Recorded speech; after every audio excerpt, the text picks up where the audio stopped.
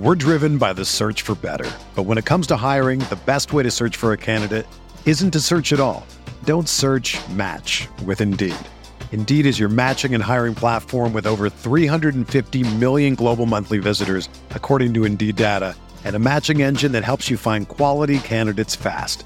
Ditch the busy work. Use Indeed for scheduling, screening, and messaging so you can connect with candidates faster. Leveraging over 140 million qualifications and preferences every day, Indeed's matching engine is constantly learning from your preferences, so the more you use Indeed, the better it gets.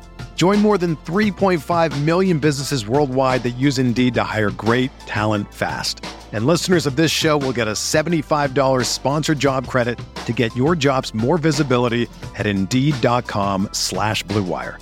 Just go to Indeed.com/Blue Wire right now and support our show by saying that you heard about Indeed on this podcast. That's Indeed.com/Blue Wire. Terms and conditions apply. Need to hire? You need Indeed. This podcast episode is brought to you by Coors Light. These days, everything is go, go, go. It's nonstop hustle all the time. Work, friends, family, expect you to be on 24/7. Well, sometimes you just need to reach for a Coors Light because it's made to chill. Coors Light is cold lagered, cold filtered, and cold packaged. It's as crisp and refreshing as the Colorado Rockies. It is literally made to chill. Coors Light is the one I choose when I need to unwind. So when you want to hit reset, reach for the beer that's made to chill. Get Coors Light in the new look delivered straight to your door with Drizzly or Instacart. Celebrate responsibly. Coors Brewing Company, Golden, Colorado.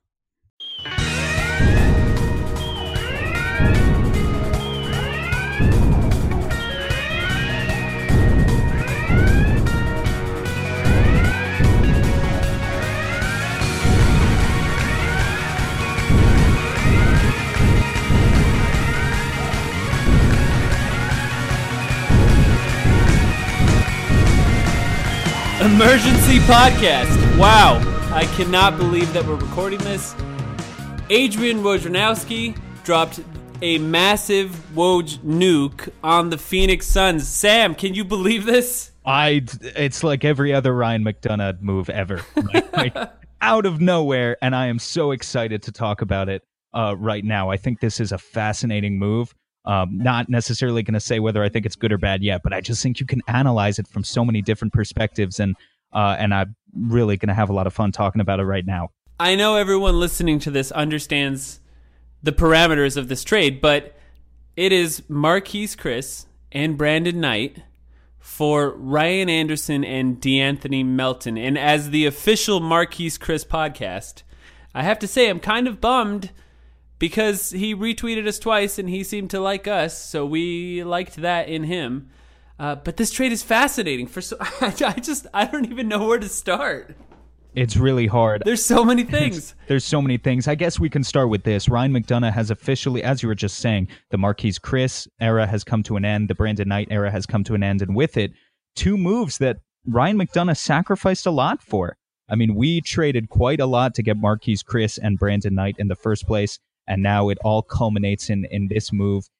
Not allowing Marquise Chriss to have his third year, not allowing Brandon Knight to have his potential redemption season as a starting point guard, but just punting on them before the season even begins for what I think some people might see as objectively a low value package. So again, it's really interesting. Well, we have to talk about the money, right? Because Ryan Anderson has a massive contract. He's making a ton of money. He has over $41.5 million left on his contract. $20,421,000 in the 18-19 season. $21,264,000 in the 2019-2020 season.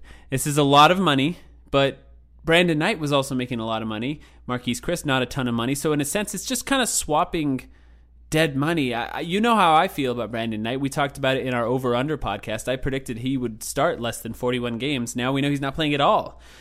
So I never really believed in him being a key part of this team in the future, and I never thought it made sense to really invest the playtime in him at all anyway. So I guess it's not so bad to get rid of him, but I think the conversation gets a little more interesting when we talk about, is this giving up on Marquise Chriss a little too early? Yeah, well, and I think certainly that's something that Suns fans are going to be focusing on in their discussion the next couple of days, because I think I'm really high on a guy like De'Anthony Melton, for instance, when we talk about him coming in, but I think he's a relative unknown to most of the Suns fan base. So the conversation is going to be steered towards Marquise Chris and also to an extent Brandon Knight. Is this giving up on Marquise Chris too early? It's really hard to say, Mike. I mean, we've been hyping up these videos, these Instagram posts of Marquise Chris being in shape throughout the summer, but we didn't even get to see him in Summer League. And really, I would say that we have no evidence that he actually has had a better offseason this year than he did last year. We just wouldn't be able to definitively say that until we at least get to watch him in preseason. So I don't know. I'm not sure what you think about that with Chris, but... Well, a couple things. Did we, in a sense, participate in a Ryan McDonough propaganda machine to boost the Marquise Chris trade value to help him make this trade by promoting those videos of Chris? And also, the fact that Chris did not play in Summer League becomes a little more interesting now, right? How long has this trade been in the works? Was there a specific plan to keep Marquise Chris in the best shape possible and not give him any chances to get injured because they've been trying to work on trading him for that long? Do you think that's even possible? No, I think that's unlikely. I think, frankly, it's, maybe Dragan Bender was part of this conversation as well. We don't know how this conversation with Daryl Morey worked, if Ryan McDonough was more willing to give up Dragan Bender in the first place, but Morey said, no, I want Marquise Chris. That's entirely within the realm of possibility, right? So I don't think it's that Chris has been on this fast track program to being traded for months now. I think it sort of just spontaneously happened. That would at least be my guess, without having any, of course, inside knowledge into what the front office was thinking. It's really just kind of shocking. Yeah, well, so it should be said. Go no, ahead. you go ahead. I think I know what you're going to say. It should be said that both Sam and I are not fully sober right now. Separately, in separate states, both of us may have had a few drinks, not in anticipation of this trade, just because of the things that we happened to be doing tonight before this trade went down. A complete surprise to us, and now we have to have an emergency podcast as a result, I guess. I love it. I'm so excited. So can we, I don't mind. Can we really get into it? Can we talk about our feelings? Because I have a lot of feelings. There's two perspectives. Let's just talk it out. Let's first focus on what does this team look like now? Okay. I know you have some feelings on De'Anthony Melton. Let's start there. I'm so glad that you mentioned that. So basically, I think there's multiple avenues in which you can analyze this trade. The most basic of which is you look at the incoming value, you look at the outcoming value. And by that measure, I think it's very easy to paint it in this sort of frame of mind, right? Brandon Knight, you think of as this former all-star caliber point guard, a potentially redeemable asset. Marquise Chris, a former top 10 prospect. And then you look at the incoming value for the Suns, and you see De'Anthony Melton, 46th overall pick. Again, I don't think he's very much in the minds of Suns fans currently, as well as Ryan Anderson, who feels like a lot of dead weight and sort of on the back end of his career. If you look at it in just that very basic perspective, then yeah, I think it's easy to say that the Suns lost this trade. But what I think is so interesting about analyzing this trade is I think this might be one of the very special cases where you can talk less about the raw talent that is incoming and outgoing and more about the fit. There is a big gamble here by Ryan McDonough in terms of, if Marquise Chris and Brandon Knight are actually able to figure things out finally in a much better culture situation in Houston, then this will clearly be a loss for the Suns. However, I would contend to Suns fans who are very upset with this trade that the Suns made a great move here in terms of bringing in two players who fit the type of scheme that the Suns are trying to build much, much better. To any Suns fans who have been clamoring for the team to acquire someone like Marcus Smart or Patrick Beverley, congratulations, because you just found a much cheaper version of that same type of player in De'Anthony Melton. Melton went 46th overall, but we were talking about this a couple months ago, Mike, in our conversation before the draft, that there were many, many mock drafts, big boards, people willing to say that De'Anthony Melton had a good chance to go in the 20 to 30 range in the late first round. He is a defensive force. He's about 6'3", 6'4", with a plus wingspan that I think is close to 6'9", and is a very capable and switchable defender at that point guard position, who, between him and Shaq, I think the real advantage of acquiring a guy like Melton is that now the Suns have a couple of very capable defenders, and you can almost hide Booker in the backcourt on defense and not so much have to worry about his defensive limitations because you have these two great point guard defenders between DeAnthony Melton and Shaq Harrison. And that might not translate immediately for Melton, but I do certainly think that of any of his skills coming into the league, defense is going to be the thing that translates first for him. So first and foremost, DeAnthony Melton has the makings of an absolutely elite perimeter defender. Then you transition the conversation to Ryan Anderson really quick. Well, I have some news on Yeah. that. Adrian Wojnarowski just tweeted again and said Ryan Anderson will be the Suns' starting power forward, and the front office will continue to pursue trade scenarios to bring on a starting caliber point guard before the start of the season. So 2 parts to that, obviously. The first part, Ryan Anderson's starting. So let's kind of break down the for sure starting lineup so far. I think we have 4 of the 5 starters for sure.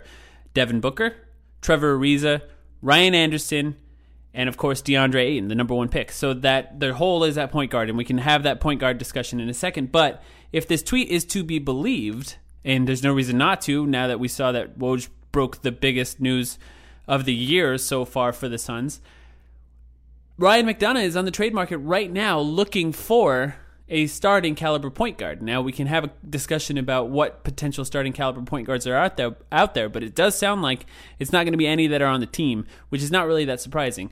I'm glad it's not going to be Brandon Knight. You can listen to the previous podcast if you want to kind of hear how Sam and I feel about that, but we never really believed that he was... Well, I don't even think he's a point guard, first of all, so it makes sense that he's going to be in Houston. That's a good place for him. He can kind of play the Eric Gordon role, but a starting caliber point guard, he definitely was not. So whether or not he was a point guard, you can argue, but whether or not he was a starting point guard, I don't think there's an argument there. He wasn't. He just wasn't. So now we have a hole at point guard, but Ryan Anderson starting, how do you think he fits in that starting lineup so far? He fits fine in that starting lineup, not in the sense that, look, Ryan Anderson is not a long-term solution for the Suns at starting point guard, not if they want to be a successful playoff team. Power forward, right? At power forward, excuse me. But essentially, here's to sort of wrap up the conversation of what I was saying a minute ago.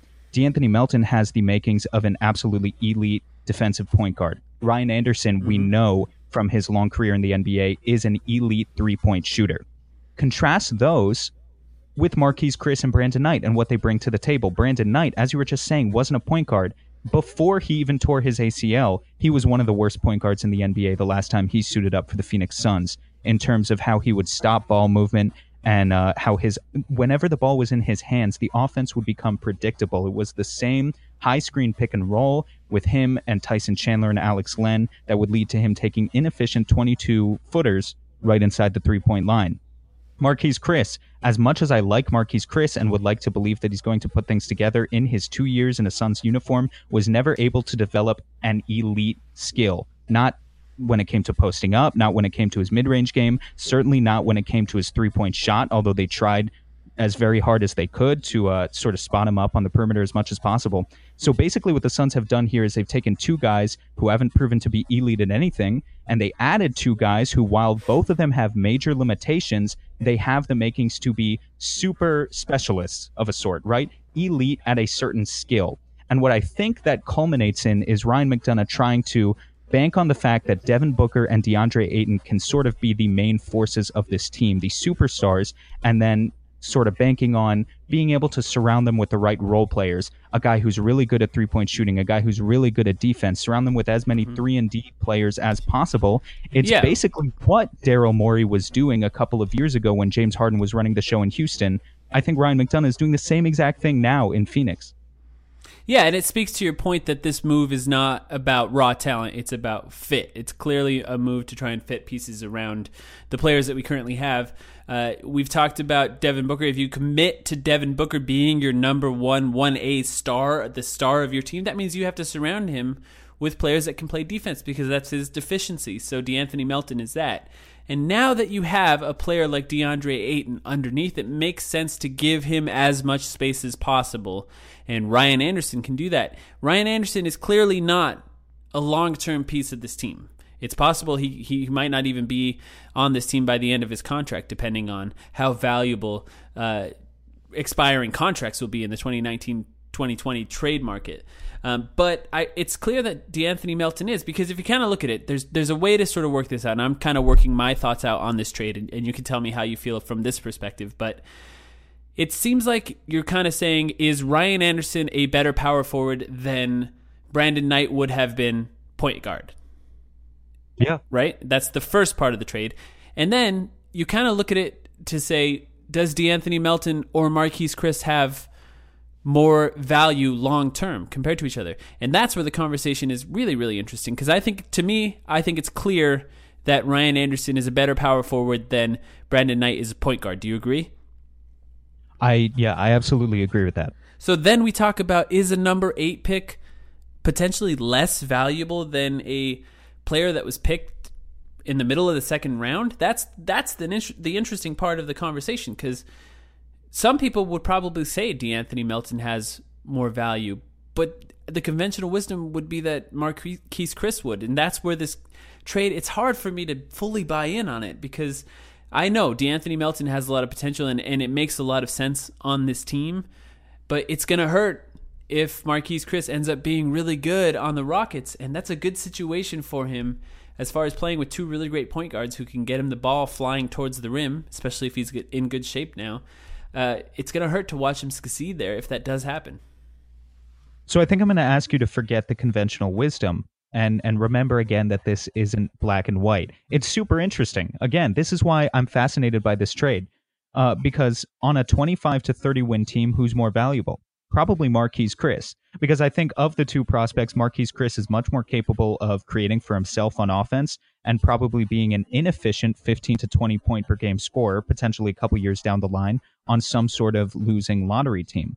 But he hasn't put his skills together in any sort of way that shows that he can be elite at any one skill. That's where Melton comes in. And I think that's the strongest evidence to show that maybe Melton becomes more valuable when you're talking about which player can you slide onto an actual playoff contender or even a championship contender and be more valuable. DeAnthony Melton has very big limitations. He's not a good three-point shooter, frankly. He shot 28% his lone season at USC. This was a couple of years ago. He shot 31% from three-point range in 5 Summer League games with Houston this year. And as a pure point guard, I mean, he has a decent assist-to-turnover ratio, but he's not an amazing playmaker or anything like that. But simply his physical tools and his athleticism, his defensive instincts and awareness, he sort of put it together on that end of the floor in a way that I'm not sure Marquese Chriss ever really will develop an elite skill set at any one particular thing on an NBA basketball court. So that's something to consider when you're trying to build an elite team. Yeah, I agree with that, definitely. The other thing to talk about is Marquese Chriss has had some attitude problems in the past. And is this a move for Ryan McDonough trying to really say, we got to fix the culture? I mean, we have Trevor Ariza on the team now. You're bringing in a guy like DeAndre Ayton. You got to have some good examples for him. And Ryan Anderson, from all accounts, is a great guy, a great teammate, and a good guy to play with. Seems like a guy that never really complained, even though he lost minutes in Houston.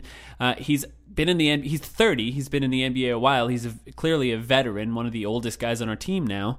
And then DeAnthony Melton, I don't know much about his attitude, but I've never heard anything bad in the draft. Usually no news is good news, especially for guys falling in the second round, because a lot of them are there because of potential attitude problems.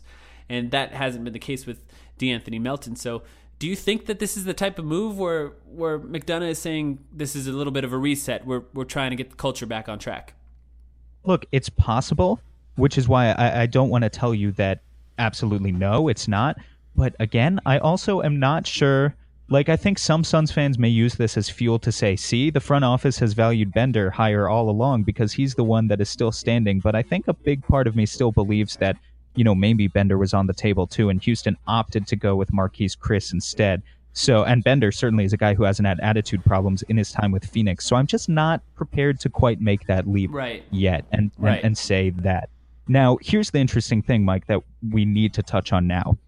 You need to talk about minutes distribution. And given what Adrian Wojnarowski just said, if Ryan Anderson is going to be the Suns' starting power forward, take everything that we've been talking about with Trevor Ariza as a starting power forward and throw it out the window. Trevor Ariza slides over to small forward.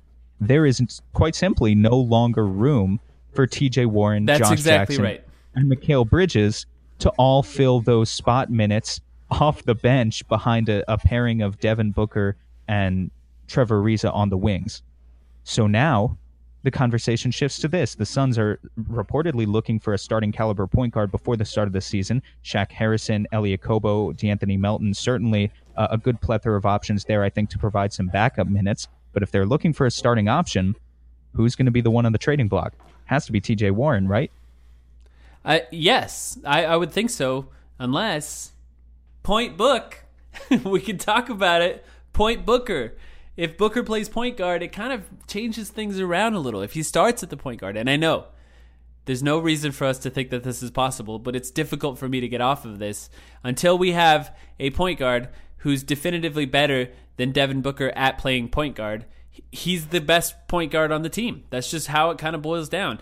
And maybe you'd start someone like Mikal Bridges at the 2, or maybe even Josh Jackson, and sort of play with a little bit of a bigger lineup. I don't think that's going to happen, but I think that him seeing minutes at the point guard is probably going to happen a lot more this season, and maybe even see some starts by the end of the season. I definitely think that's still possible.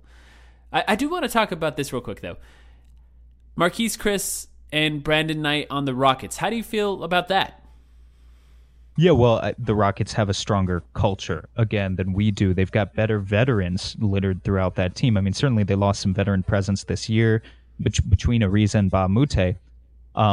But I think if there's anyone who can sort of rein those two players in, it might be the Rockets. I think it's a little funny that Nate Duncan, of all people, is now tweeting out that if there's any situation where he likes Marquise Chris, that it would be the Houston Rockets. I just think that's funny, given how much Nate Duncan has really shat on the Suns and every move that they've made for the past few years. But now suddenly one of the prospects that he's been showing his anger against. It's seriously like a parody. It's like a parody. It's like him parodying himself. Of course, as soon as the Suns trade away, probably the player he hated the most on the team, he turns around and says, "Oh, Chris is probably going to be good in Houston." Shut up. No way. No, you are not allowed to do that. It's up to us to point out the hypocrisy. Suns fans, please point it out. I know he'll just block you. He's blocked me before. He'll probably just block you. But you have to at least hold his feet to the fire a little bit on that. That's ridiculous. He has hated Marquise Chris since before the draft.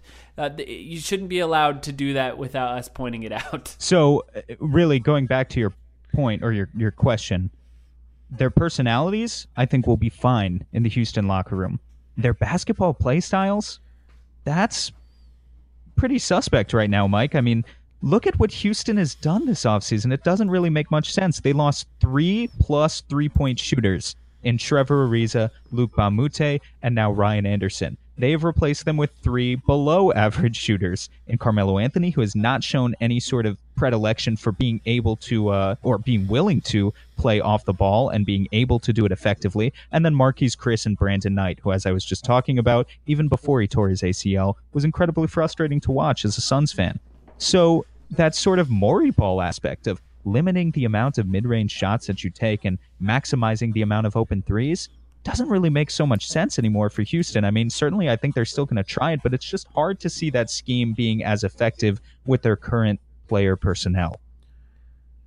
Yeah, I think Houston got worse, and I think the Suns got better. I mean, if you just look at it from that perspective, I think that's the case. I just don't believe in Brandon Knight. I think Marquise Chris could potentially be successful, but a really small role on the Rockets could benefit him, but also he might be the kind of guy that needs to play a lot of minutes to really get used to it and get a little better. You know, maybe a team like the Suns could have been better for him long term. We'll find out. I mean, we'll know relatively quickly how this is going to look. It's a very interesting trade from both perspectives.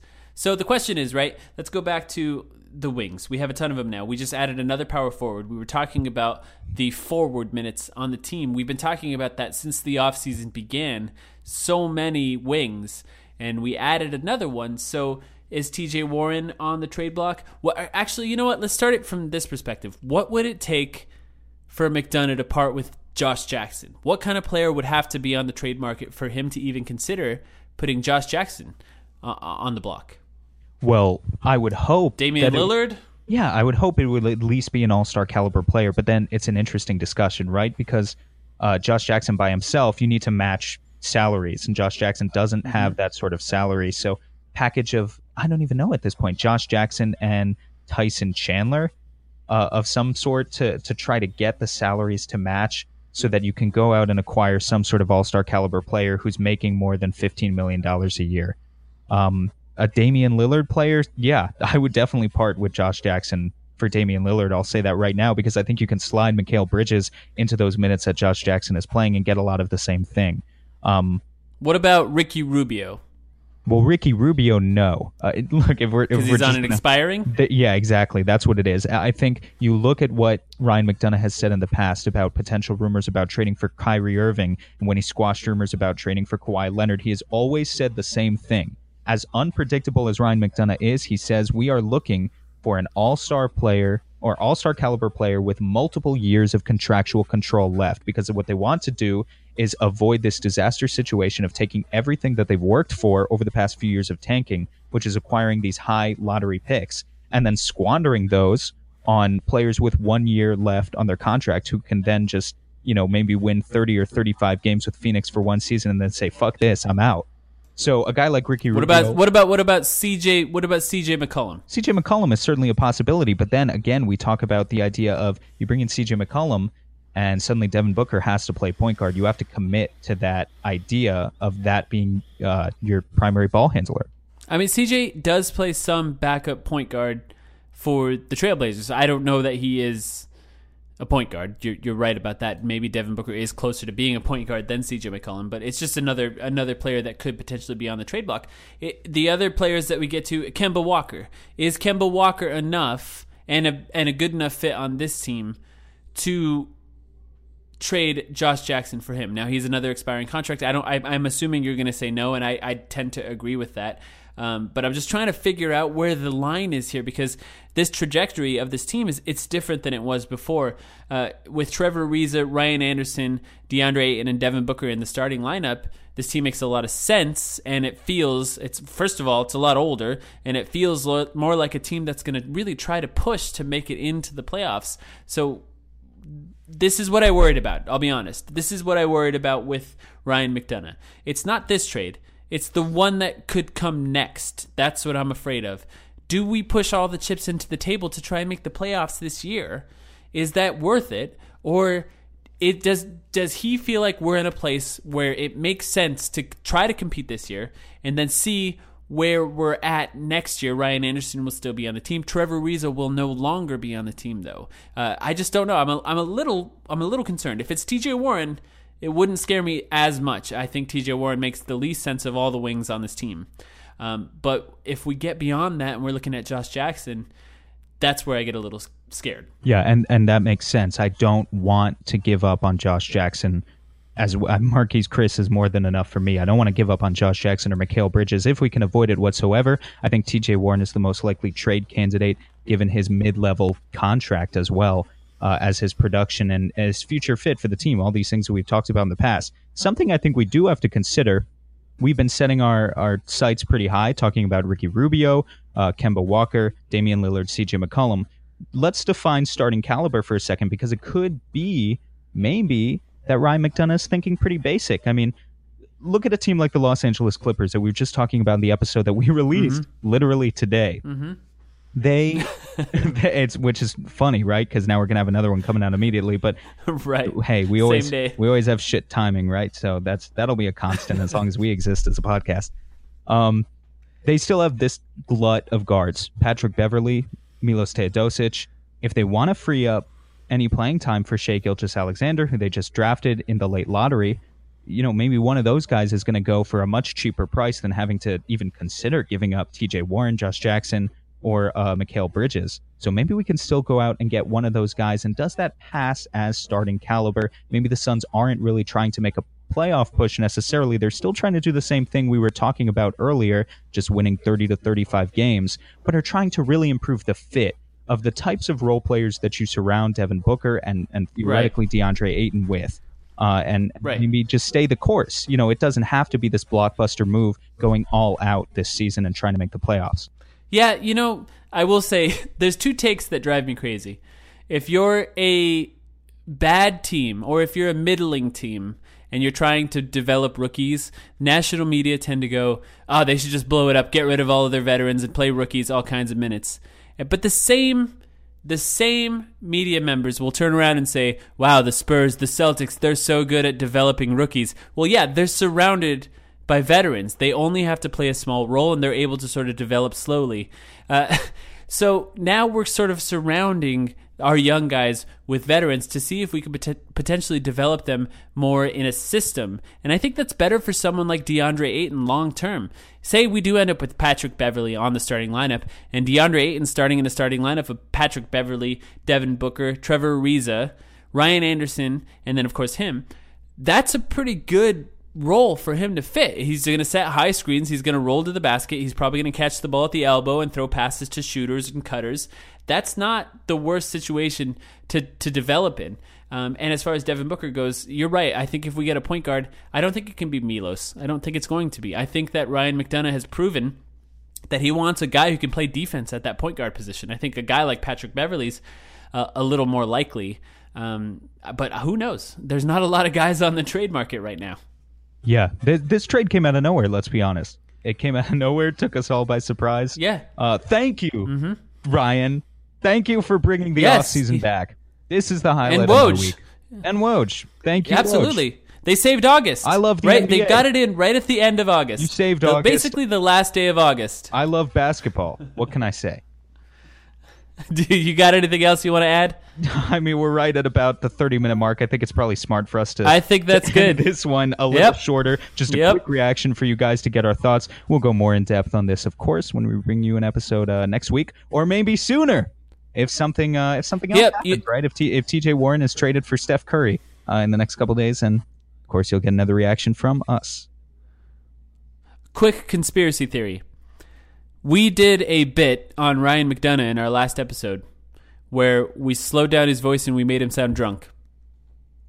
I think that he knew we were drunk when he released this news. He's getting us back, Sam. Yeah, he's getting us back. Anyway. Well, hopefully we were somewhat eloquent. Thank you for listening. Anyway. Thank you for listening. Oh, it's good. It's an emergency podcast. We didn't need to be prepared. Yeah. Those are just our thoughts. Thanks for saving August. I love basketball.